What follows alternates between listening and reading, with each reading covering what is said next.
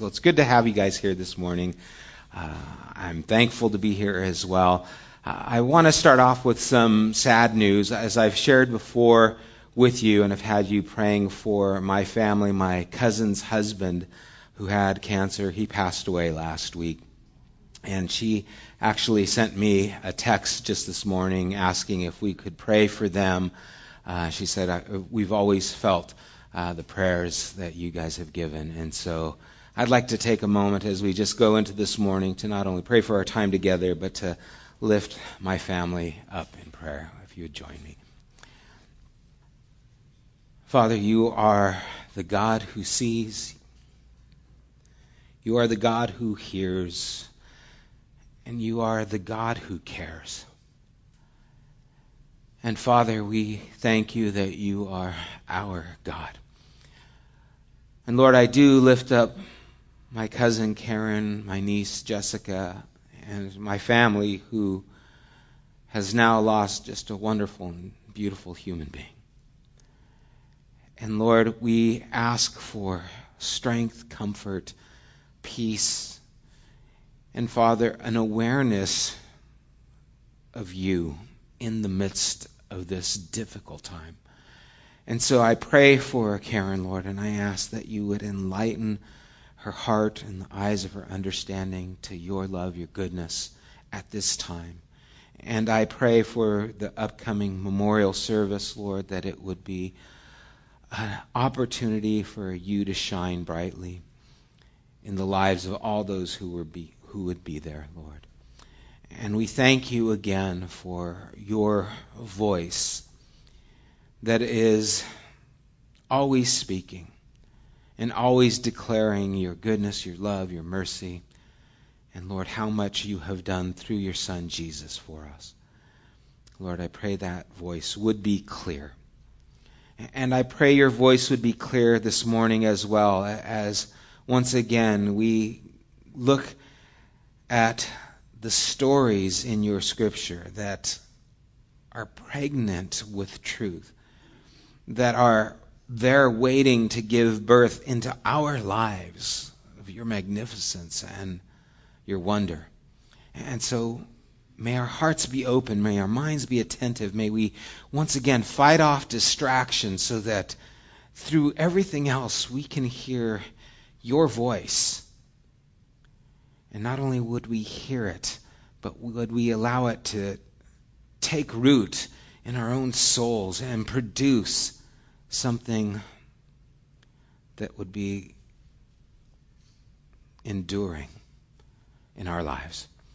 For we pray and ask these things in Jesus' name. Amen. Well, if you would turn with me to the book of Genesis, we're going to go through chapters 42 through 44 this morning. I know that's a lot, but you just can't stop this story. It really needs to go to chapter 45, but I just couldn't do it because you got to stay in 45 for like a week or something. And you just got to live there. We won't, but we just have to take that on its own. But 42 to 44 is one of the most powerful, we're leading up to one of the most powerful stories, I think, in all of Scripture. And as we're going into this, I just want to just bring some thoughts that I had as I was reading this and thinking about it. And one of the thoughts that came to my mind was that of Jeremiah chapter 13. In verse 23, he says, "Can an Ethiopian change the color of his skin, or a leopard its spots? And neither can you do good who are accustomed to doing evil." And that's a haunting verse, isn't it? The idea that if you're accustomed to evil, you just can't change. And was the prophet trying to lock us in, or was he trying to lead us out? Was he trying to make us aware of just this is how it is? Or was he trying to make us aware of this is how it is this how it's going to be? In other words, are you going to continue stuck? And the question that comes to my mind is, can people change? Because sometimes it feels like they just can't. And maybe you know some people, or even worse, maybe you feel that way in your own life. Have you ever been there and you just feel like, man, I just need to be a different person, but I find myself being this same person over and over again. And how can I get out of this rut? How can I get out of this pit? Is it true? Just like an Ethiopian can't change the color of their skin and a leopard can't change their spots. If I'm just accustomed to doing evil, is this who I will be forever? And you see, in this story that we're going to go over today, we get a glimpse into the theology of this idea. Can people change? And as I've been telling you, the theology in Genesis isn't written out like an encyclopedia, go and look up, redemption under R. The theology of Genesis is dynamic. It's living. It's shown in the lives of people. And we read the story. We're drawn into the story. And then we embrace and understand what is being shared. And it makes it more powerful because we see that it is alive. That it is working. And we see how it works in the lives of these people. And so we're going to start off, and we're going to read chapter 42, 1 through 29 to begin with.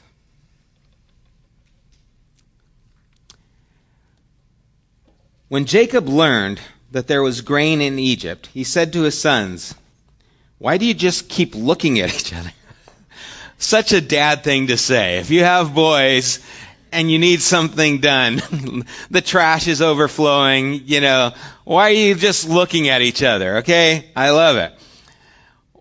Why do you keep just looking at each other? He continued. I have heard that there is grain in Egypt. Go down there and buy some for us, so that we may live and not die. Then 10 of Joseph's brothers went down to buy grain from Egypt. But Jacob did not send Benjamin. Remember, Benjamin was Joseph's younger brother.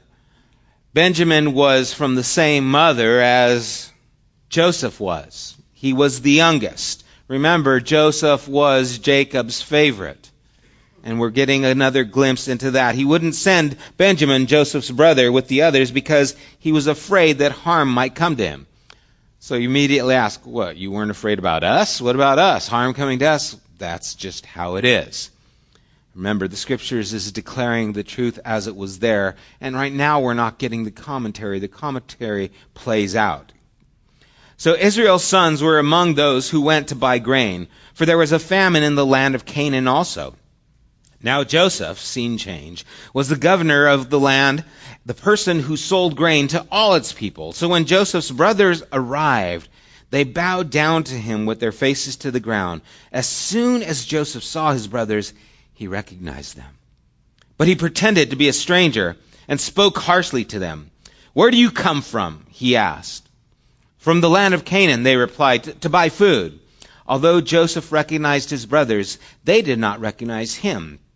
Then he remembered his dreams about them and said to them, You are spies. You have come to see where the land is unprotected. No, my lord, they answered. Your servants have come to buy food.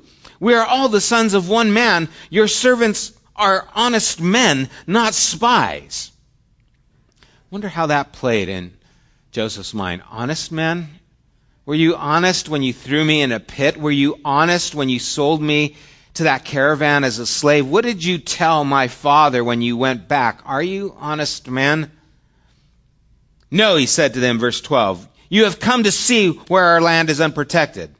But they replied, your servants were 12 brothers, the son of one man who lives in Canaan. The youngest is now with our father, and one is no more. Joseph said to them, it is just as I told you. You are spies. And this is how you will be tested. As surely as Pharaoh lives, you will not leave this place unless your youngest brother comes here. Send one of your number to get your brother, The rest of you will be kept in prison, so that your words may be tested to see if you are telling the truth. If you are not, then as surely as Pharaoh lives, you are spies." And he put them all in the custody for 3 days. On the third day, Joseph said to them, "Do this, and you will live, for I fear God. If you are honest men," so we can tell that stuck in his mind. If you're really honest men, 3 days later, "let one of your brothers stay here in prison while the rest of you go and take grain back for your starving household. But you must bring your youngest brother to me, so that your words may be verified and that you may not die." This they proceeded to do. They said to one another, "Surely we are being punished because of our brother." Interesting thing to think of, right? We're being what brother are they talking about? They're talking about Joseph. We saw how distressed he was when he pleaded with us for his life, but we would not listen. That's why this distress has come on us. Reuben replied, "Didn't I tell you not to sin against the boy? But you wouldn't listen. Now we must give an accounting for his blood." They did not realize that Joseph could understand them, since he was using an interpreter. He turned away from them and began to weep, but then came back and spoke to them again. He had Simeon taken from them and bound before their eyes. Joseph gave orders to fill their bags with grain, to put each man's silver back in his sack, and to give them provisions for their journey. After this was done for them, they loaded their grain on their donkeys and left. At the place where they stopped for the night, one of them opened his sack to get feed for his donkey, and he saw his silver in the mouth of his sack. "My silver has been returned," he said to his brothers. "Here it is in my sack." Their hearts sank, and they turned to each other trembling and said, "What is this that God has done to us?" When they came to their father Jacob in the land of Canaan, they told him all that had happened to them. Joseph, now in a place of prominence in Egypt, has the largest stockpile of grain in the world at that time. Brothers in Canaan, family in Canaan starving, have to go and get this grain. And as the scene shows these contrasts, we see that this event is a fulfillment of the dream that Joseph had years ago, when his brothers would bow down to him.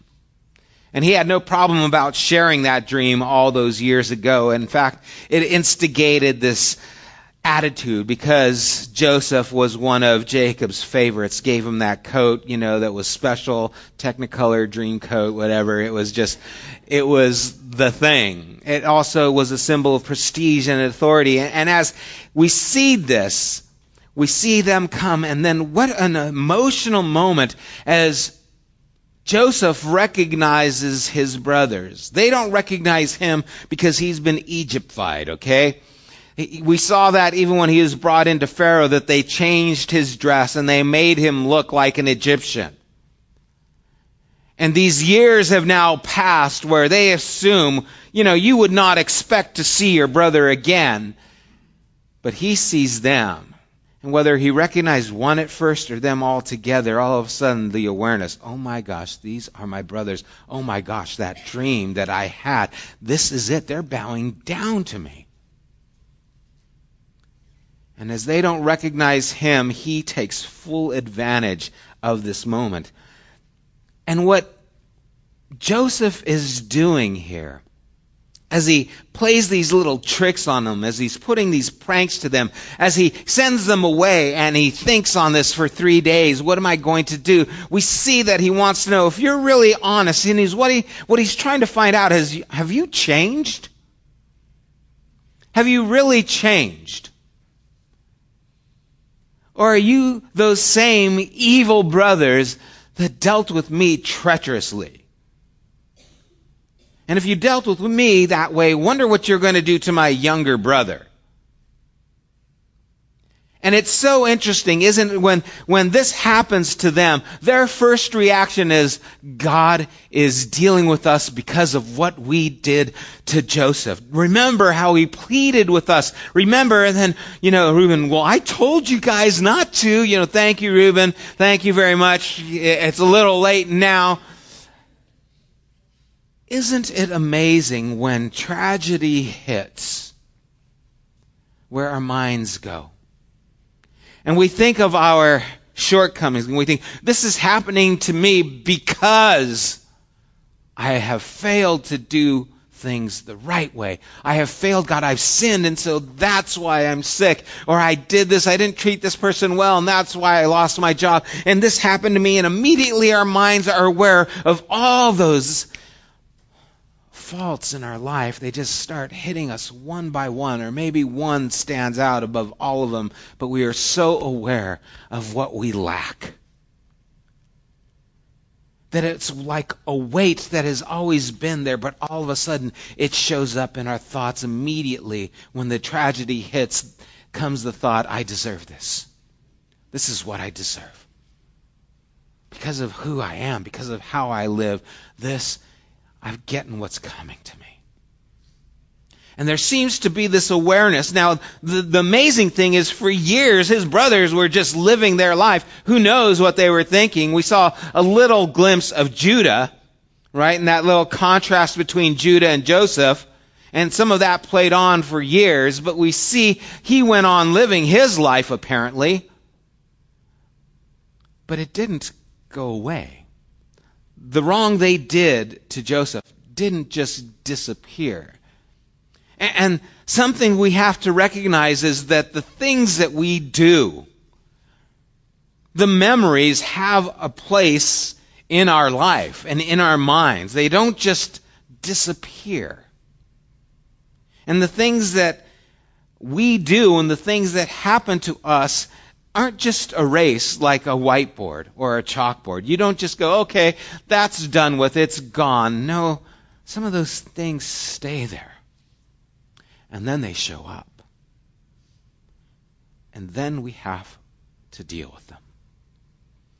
And that's exactly what's happening here. He's wanting to find out, have you changed or not? Whether there's really truth in you or not. So he throws them in prison, thinks on it. After a while, he's going to send them home except for one of them. And so as they begin to think and recognize these things, we learn that he's being really deceptive. He's talking through an interpreter. He's keeping himself incognito. And he's learning information. He learns that Reuben tried to protect him, but they didn't listen. And as Joseph cries, it's a reminder of just the emotion that's there in him as well. Because as he hears the story, it touches him and it moves him. So that he has to compose himself and go back to this place. And so as they're now dealing with this, oh my gosh, what are we going to do? Their perspective at that moment is blind. They're not sure what is happening, where they're going, and so they have to go back with this information. We had to leave one of your sons, Dad, because of this event. And so in chapter 42, we're going to continue, and we're just going to start at verse 36. 36 and 38. As we see this play out, as they tell their father what happened to them.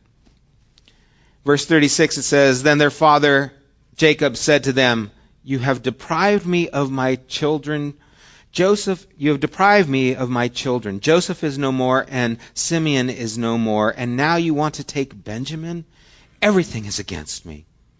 Then Reuben said to his father, You may put both of my sons to death if I do not bring him back to you. Entrust him to my care, and I will bring him back. Now, thanks, Reuben. Not only will I lose my sons, I'll lose two of my grandsons as well. not really a great plan. And so we start seeing Reuben's lacking something here, okay? Maybe he's dropped. I don't know. Reuben is just, he's not thinking clearly. He's not really making the plea. Just like his arguments before didn't seem to change things, his argument isn't very powerful here. Verse 38, but Jacob said, my son will not go down there with you. His brother is dead, and he is the only one left. If harm comes to him on the journey that you're taking, you will bring my gray head down to the grave in sorrow. And so we see Jacob's favoritism once again with Benjamin. I can't let him go. I can't. It will kill me. Your offer, Reuben, didn't sway me. I don't want to deal with it. And so he goes on. It ends with his statement that my son will not go with you. To lose him, it would destroy me. But life goes on. They eat the grain. And the story continues. In chapter 43. It says, now the famine was severe in the land. So when they had eaten all the grain they had brought from Egypt, their father said to them, go back and buy us a little more food, as if everything had changed. Okay, denial, I guess it is a river in Egypt, but he's not really thinking about what's happening, right? But Judah said to him, the man warned us solemnly, you will not see my face again unless your brother is with you. If you will send our brother along with us, we will go down and buy food for you. But if you will not send him, we will not go down, because the man said to us, you will not see my face again unless your brother is with you. Israel asked, why did you bring this trouble on me by telling the man you had another brother? They replied, the man questioned us closely about ourselves and our family. Is your father still living? He asked us, do you have another brother? We simply answered his questions. How are we to know? He would say, bring your brother down here. Can't you feel family in this? Then Judah said to Israel, his father, send the boy along with me, and we will go at once, so that we and you and our children may live and not die. I myself guarantee his safety. You can hold me personally responsible for him.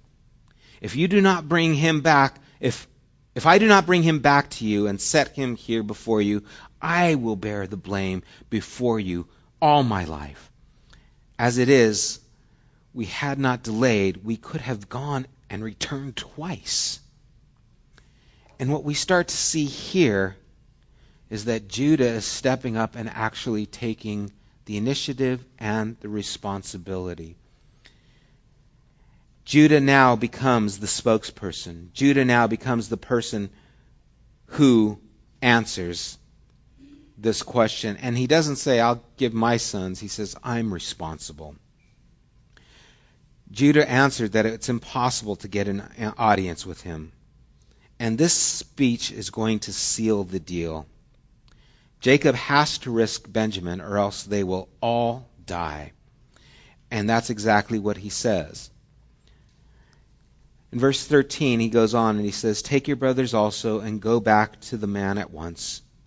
And may God Almighty grant you mercy before the man, so that he will let your brother and Benjamin come back with you. As for me, if I am bereaved, I am bereaved.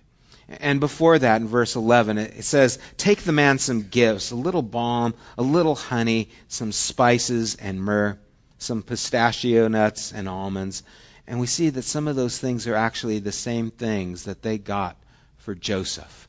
And so there's irony being built up. Take these things. Well, these are the things we received when we sold Joseph, and now we're taking them back. And oh, the things that must be going on through their mind when they get those things and they say, oh my gosh, we're going to be giving these things. These are the things we received for our brother, and now we're losing them. We've lost more than we ever received because of what we have done. And as they recognize these things, at this point, we see a link to that caravan. Joseph's brothers sold him for these things, for the silver. Now they get these things back. They're repeating Joseph's journey. And like Joseph, it seems that they are destined to become slaves in Egypt. And so Jacob sends them off with this benediction. May God Almighty grant you mercy before the man, so that he will let your brother and Benjamin come back to you. Sounds good. And then he adds, as for me, I am bereaved. I am bereaved. He entrusted their fate to El Shaddai, God Almighty. Yet his outlook is fatalistic and despairing. Isn't that interesting? And isn't that so like us? God, I trust you. Oh, but man, we doubt. But I wonder, maybe that's the only way to trust God, that our trust in him holds and is independent of the outcome. In other words, I trust you no matter what happens. As Job said, though he slay me, yet will I praise him. Maybe this is really the only trust there is, that in spite of whatever happens, I trust. Isn't that difficult? Isn't that hard? When we have to let go and say, I don't know the outcome, but I still trust you. I may lose my son here, but I still trust you. What I love dearly may fall. It may be destroyed, but I still trust you. Maybe that's really the only way faith can take place. It's not predicated on if I will get what I want, if I will get what's good for me. No, I will trust that you are good no matter what the circumstances. Maybe that's maturity. Maybe that's really what is taking place here. In verse 19, the story continues. So they went up to Joseph's steward and spoke to him at the entrance of the house. We beg your pardon, our Lord, they said.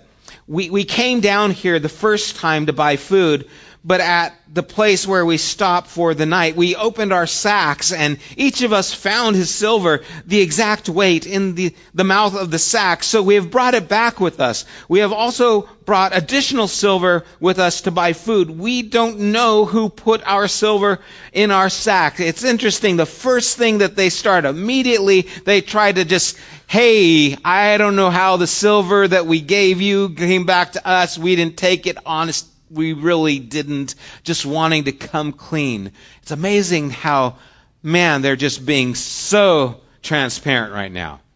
Right? And you start to see something is changing. They are giving information that wasn't asked for them. They are being very vulnerable here. And so they tell him, hey, listen, we don't know what happened. Verse 23, it's all right, he said. Don't be afraid.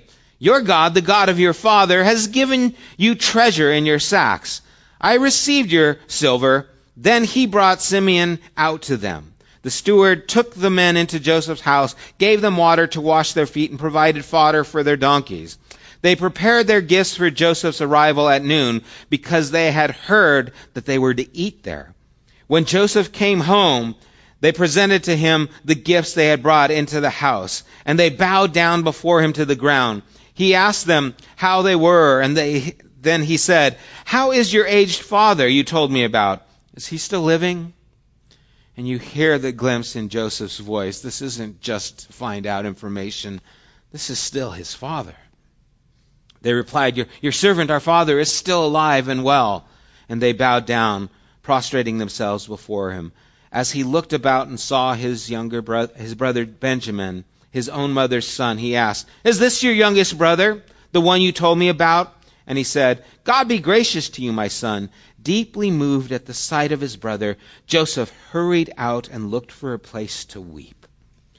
He went into his private room and wept there.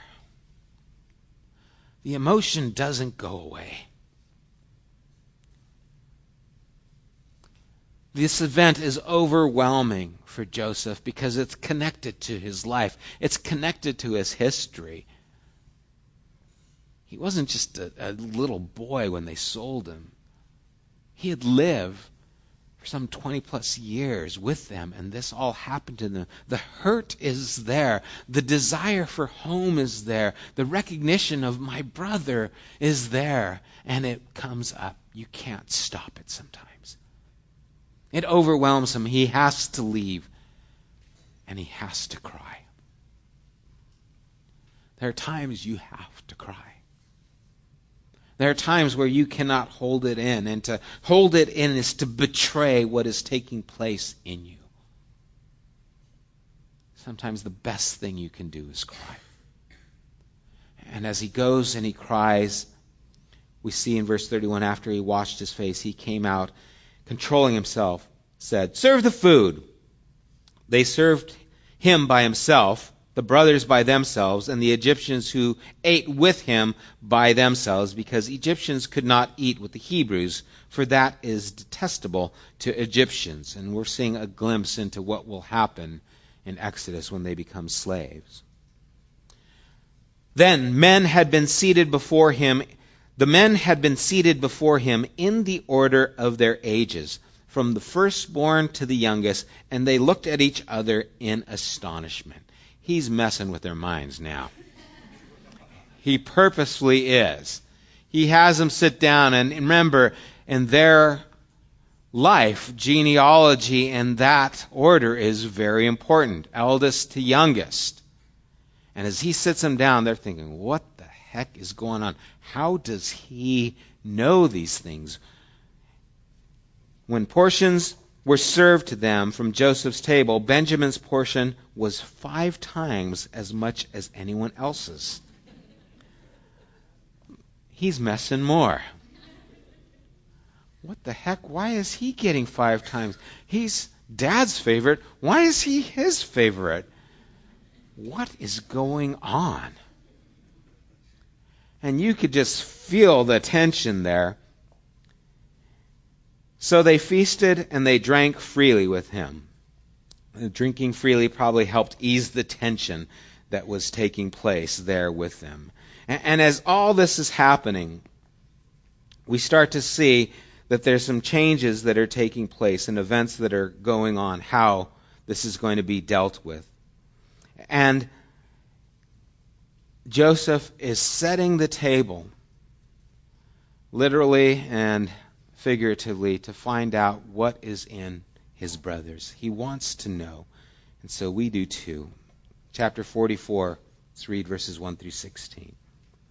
Now Joseph gave these instructions to the steward of his house. Fill the men's sack with as much food as they can carry, and put each man's silver in the mouth of his sack. That's the same thing that happened before. Then put my cup, the silver one, in the mouth of the youngest one's sack, along with the silver for his grain. And he did as Joseph said. As morning dawned, the men were sent on their way with their donkeys. They had not gone far from the city when Joseph said to his steward, "Go after those men at once. And when you catch up with them, say to them, 'Why have you repaid good with evil? Isn't this the cup my master drinks from and also uses for divination?'" In other words, so he can tell the future. Why is he saying that? Because he's messing with them. "This is a wicked thing you have done." When he caught up with them, he repeated these words to them. But they said to him, "Why does my Lord say such things? Far be it from your servants to do anything like that. We even brought back to you from the land of Canaan the silver we found inside the mouth of our sacks. So why would we steal silver or gold from you, my master's house? If any of your servants is found to have it, he will die, and the rest of us will become the Lord's slaves." "Very well then," he said. "Let it be as you say. Whoever is found to have it will become my slave. The rest of you will be free from blame." Setting the table up, each of them quickly lowered a sack to the ground and opened it. Then the steward proceeded to search, beginning with the oldest and ending with the youngest. And the cup was found in Benjamin's sack." At this, they tore their clothes. Then they all loaded their donkeys and returned to the city. Joseph was still in the house when Judah and his brothers came in, and they threw themselves to the ground before him. Joseph said to them, "What is this you have done? Don't you know that a man like me can find things out by divination?" Totally messing with them. "Ain't divination, we're your brothers." But he wants them to believe that he knows what is going on. "What can we say to my lord?" Judah replied. "What can we say? How can we prove our innocence? God has uncovered your servant's guilt." What guilt is he talking about? What guilt is he bearing? He's confessing that we've done this because there is the cup. It's right there in the bag. But he's bearing more guilt than just this. "We are now my Lord's slaves, we ourselves, and the one who was found to have the cup." And so we start to see that as this is uncovered, there is a dual meaning in Judah's words. He implies they're guilty, but at the same time, the reality of his previous guilt and crime is weighing on him. Even though he was never caught, he was never free. And if we could learn that lesson, you might get away with it, but you will never be free from it. And this story is showing the truth of that in the lives of these men. We'll continue reading to the end. But Joseph said, "Far be it from me to do such a thing. Only the man who was found to have the cup will become my slave. The rest of you go back to your father in peace." Then Judah, here's Judah stepping in. Here's Judah, the one who instigated his slavery. Here's his brother who actually put him where he is at right now. Then Judah went up to him and said, "Pardon your servant, my lord. Let me speak a word to my lord. Do not be angry with your servant, though you are equal to Pharaoh himself." My lord asked his servant, "Do you have a father or a brother?" And we answered, "We have an aged father, and there is a young son born to him in his old age. His brother is dead, and he is the only one of his mother's sons left, and his father loves him." Judah is admitting what he knows, but maybe he's not wanted to admit for so long. His father loves him. "Then you said to your servants, 'Bring him down to me so I can see him for myself.' And we said to my lord, 'The boy cannot leave his father. If he leaves him, his father will die.' But you told your servants, 'Unless your youngest brother comes down with you, you will not see my face again.' When we went back to your servant, my father, we told him what the Lord had said. Then our father said, 'Go back and buy a little more food.' But we said, 'We cannot go down. Only if our youngest brother is with us will we go. We cannot see the man's face unless the youngest brother is with us.' Your servant, my father, said to us, 'You know that my wife bore me 2 sons. One of them went away from me. And I said, he has surely been torn to pieces, and I have not seen him since. If you take this one from me too, and harm comes to him, you will bring my gray head down to the grave in misery.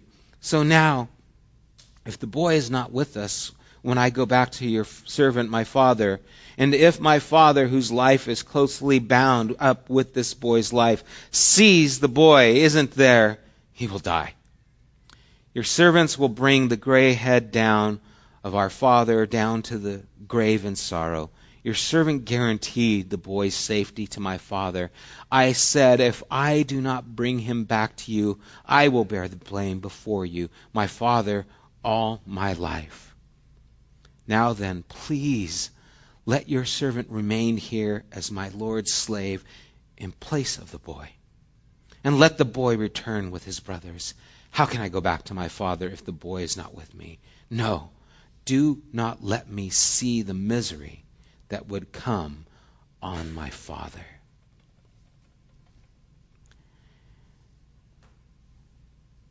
When Joseph refused to take them all as slaves, Judah pressed harder, and his speech reveals how Jacob had interpreted Joseph's disappearance how much Joseph was still in his father's heart and thoughts.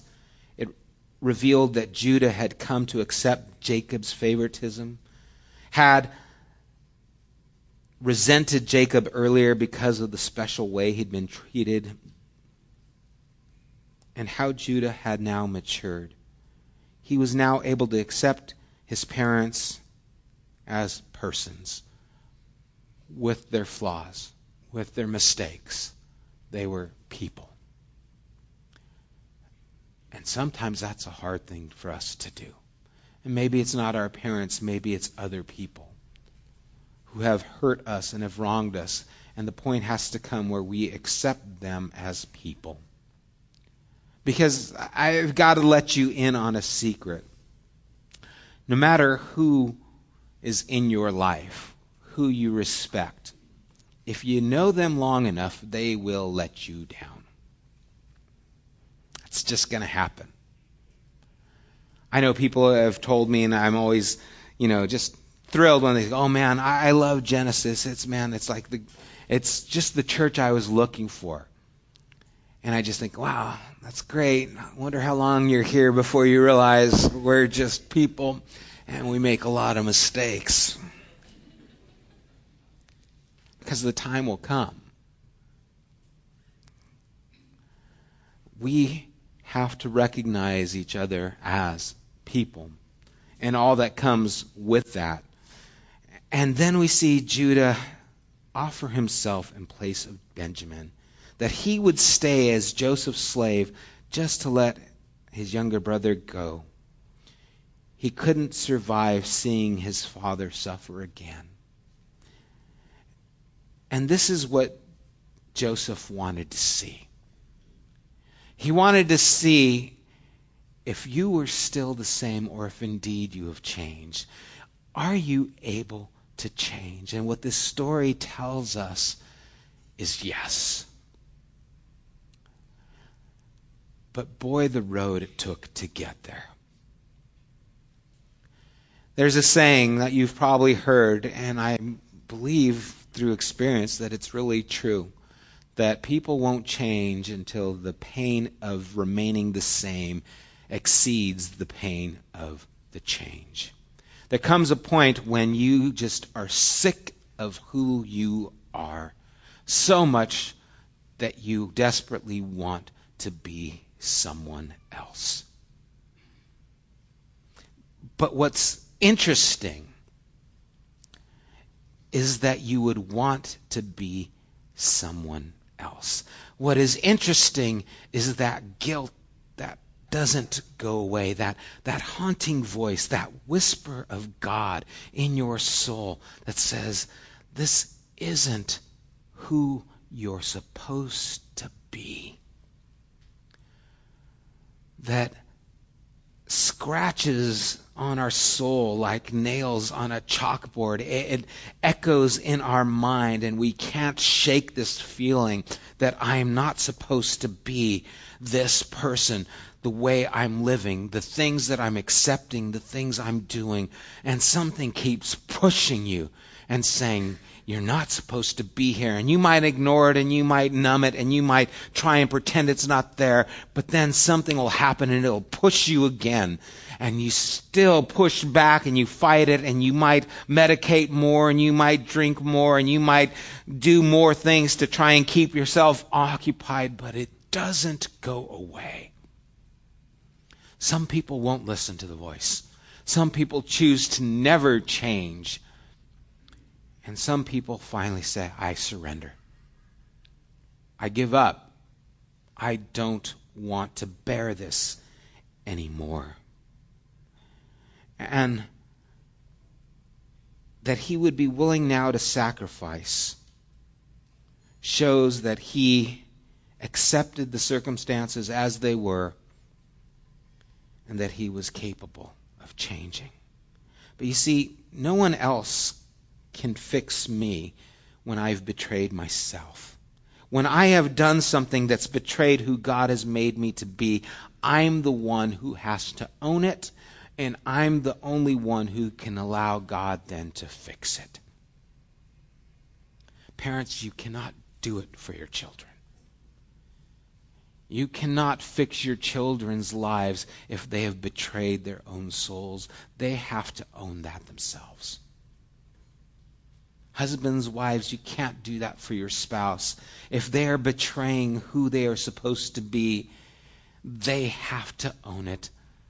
They have to be the ones that make the change. But the good news is that there can be change. The good news is the voice of God is hidden and buried there in our souls and in our conscience. And when the tragedy happens, his voice sometimes shouts. C.S. Lewis said that God whispers to us in our pleasure. He talks to us in our infirmities, but he shouts to us in our pains. They are God's megaphone to a lost and dying world. And sometimes those tragedies are God's voice shouting out to us saying, "Wake up and listen." And thank God he speaks. Thank God his voice is there. Thank God even in our memories, God is there to bring up that conscience, to help us understand.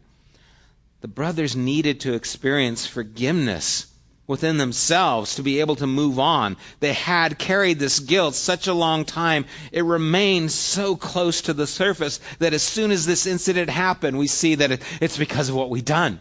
It's because of what we've done. You cannot live a full life with that guilt.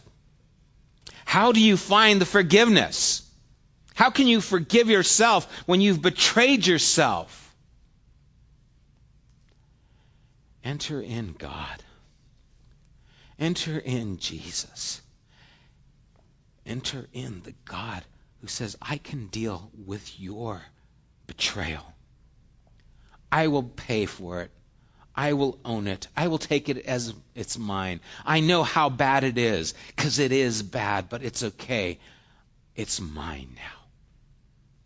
And we see God showing up through this in those interesting ways, in the memories. They produce this feeling of anxiety, guilt, resentment, despair. But as they just go on, they become passengers of this life that is ridden by guilt. And as they're doing this, God shows up in the circumstances. The providence of God brings them to the place, not only for Joseph's sake, but for their sake. We can't change what we did in the past, but we can change how we experience our memories. How is that possible? By allowing God to be the one who helps us through those memories. By recognizing that we have a God who not only sees, a God who not only hears, but a God who cares enough to bear our burdens so that we can walk freely again. First and foremost, we have to fully experience the compassion and forgiveness that comes from Jesus. We don't have to live for years as a victim of our past like Joseph's brother did. Their suffering resulted from their refusal to listen to that voice that said what you did was wrong. You need to fix it. You need to make it right. No, I can push it aside. I can push it aside. And they couldn't. Let's listen to what God's Spirit is saying.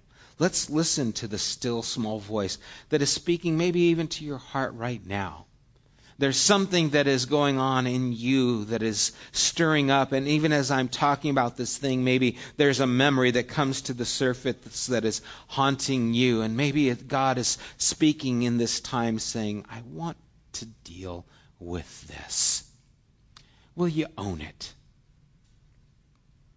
Will you allow my forgiveness to cover it? Will you give me your shame? Because I want it. When we sit with God in silence, it's like his examination room. We're able to listen, hear what he has to say. Even as David prays, search me, O God, and know my heart. Try me, know my anxious thoughts, and see if there be any hurtful way in me. And lead me in the everlasting way. Let's pray.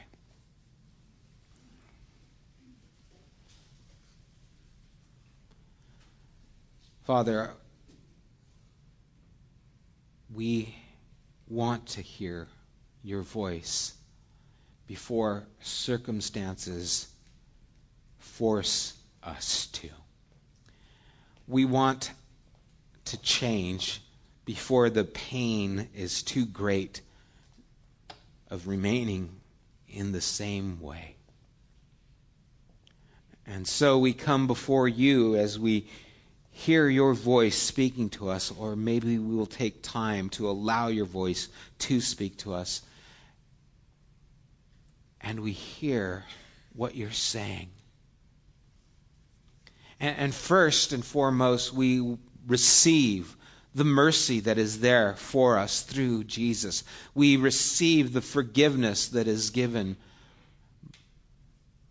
by you.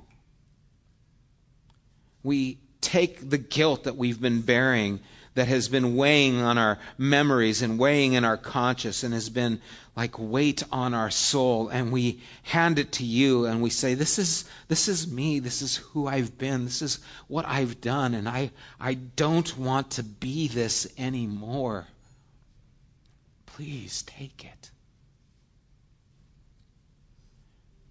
And we know that if anyone comes to you, you will never cast them out. That you have been knocking on the door, and if we would open, you would come in and you would eat with us and we could eat with you. That we could now have a conscience that is cleared, not because we've done nothing wrong, but because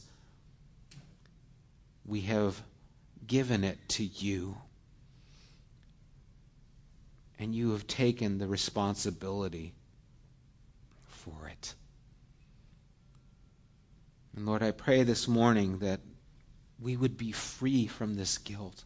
That there are people here this morning who are living in bondage to their past. Things that they have done, things that have been done to them. We live in our own prison. And Father, you are our way out. You are able to set us free. Lord, we don't want to continue betraying ourselves. We don't want to keep lying to ourselves about what we've done, what has been done. We own it and say, this is me. This is my life. This is who I am. Will you be my God? Will you take me as your child? Will you bring me in? Forgive, cleanse, and love me. And for the answer, we see Jesus.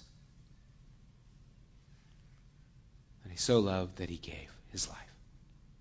And we accept that forgiveness this morning. I pray, Lord, you would set us free so that our lives would be able to represent you more effectively. We're going to continue worshiping, and as we stand together and sing a few more songs, I pray that our hearts would release to God all these things that have maybe been holding us, that we would allow healing to take place even through this time of worship, as we would commune with God and allow him to do the same with us. Lord, heal us even now, we pray. In Jesus' name.